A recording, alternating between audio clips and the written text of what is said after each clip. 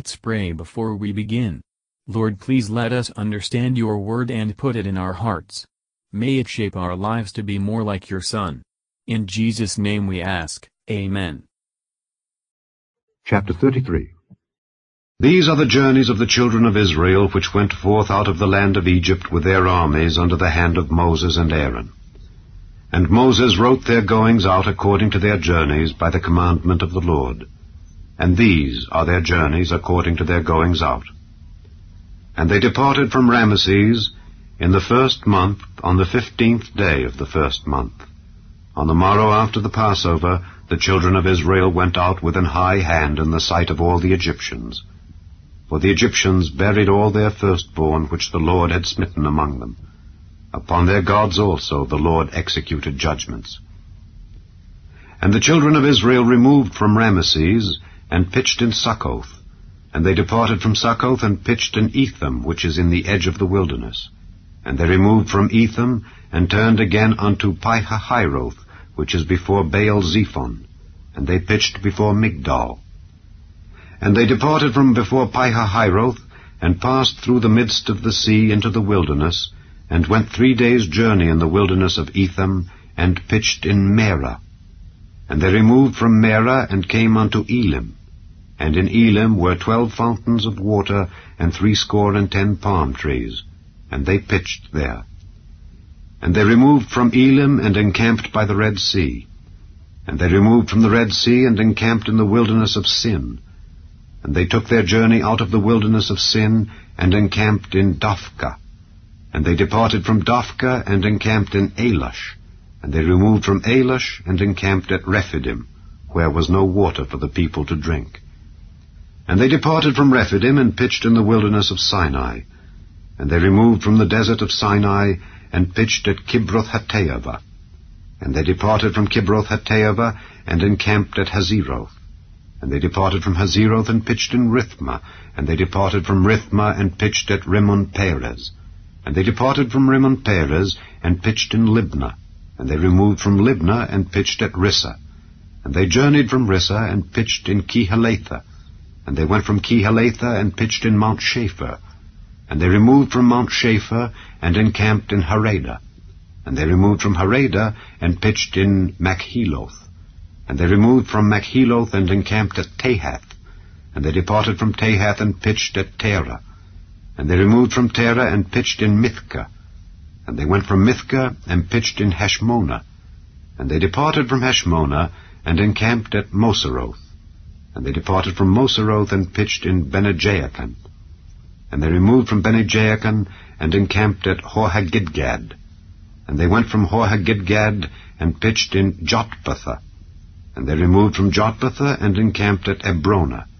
And they departed from Ebronah, and encamped at Ezion-Geber. And they removed from Ezion-Geber, and pitched in the wilderness of Zin, which is Kadesh. And they removed from Kadesh, and pitched in Mount Hor, in the edge of the land of Edom.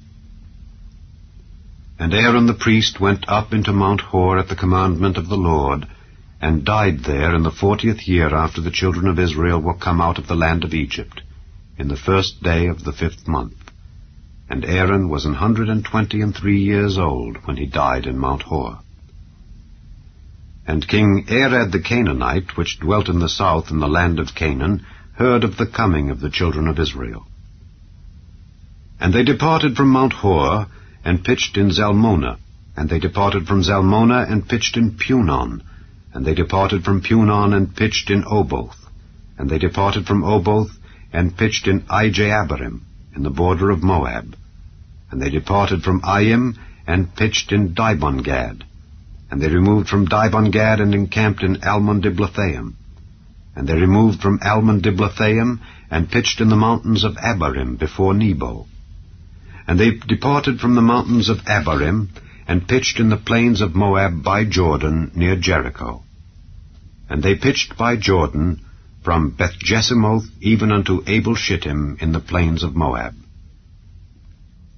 And the Lord spake unto Moses in the plains of Moab by Jordan near Jericho, saying, Speak unto the children of Israel, and say unto them, When ye are passed over Jordan into the land of Canaan, Then ye shall drive out all the inhabitants of the land from before you, and destroy all their pictures, and destroy all their molten images, and quite pluck down all their high places.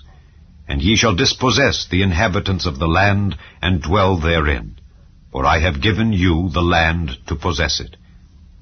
And ye shall divide the land by lot for an inheritance among your families. And to the more ye shall give the more inheritance, and to the fewer ye shall give the less inheritance.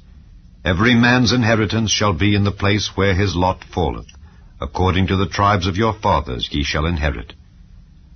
But if ye will not drive out the inhabitants of the land from before you, then it shall come to pass that those which ye let remain of them shall be pricks in your eyes, and thorns in your sides, and shall vex you in the land wherein ye dwell.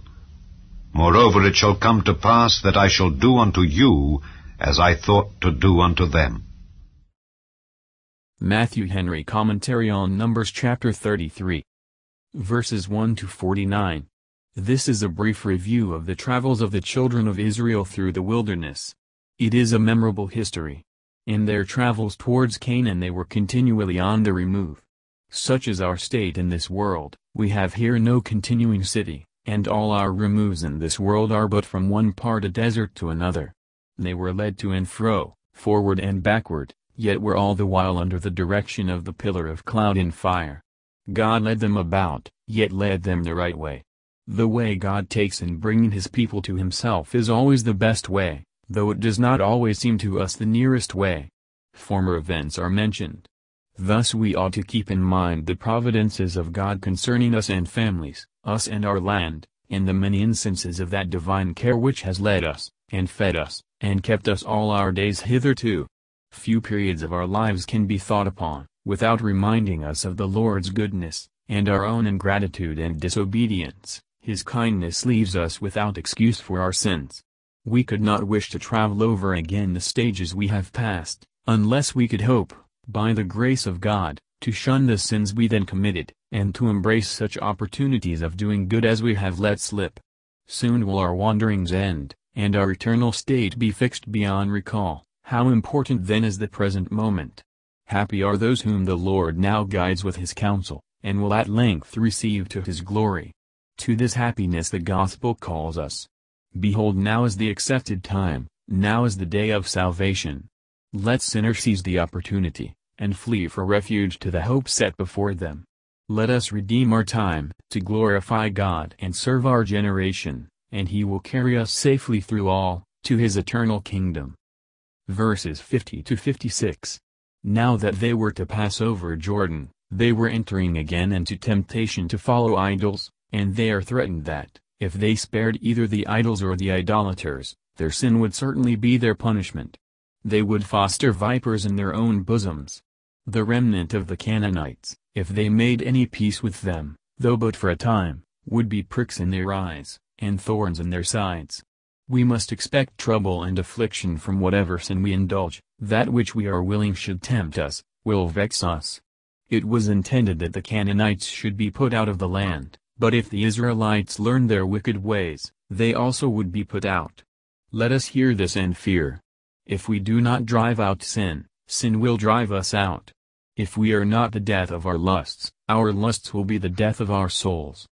Thank you for listening, and if you liked this, please subscribe and consider liking my Facebook page and joining my group Jesus Answers Prayer.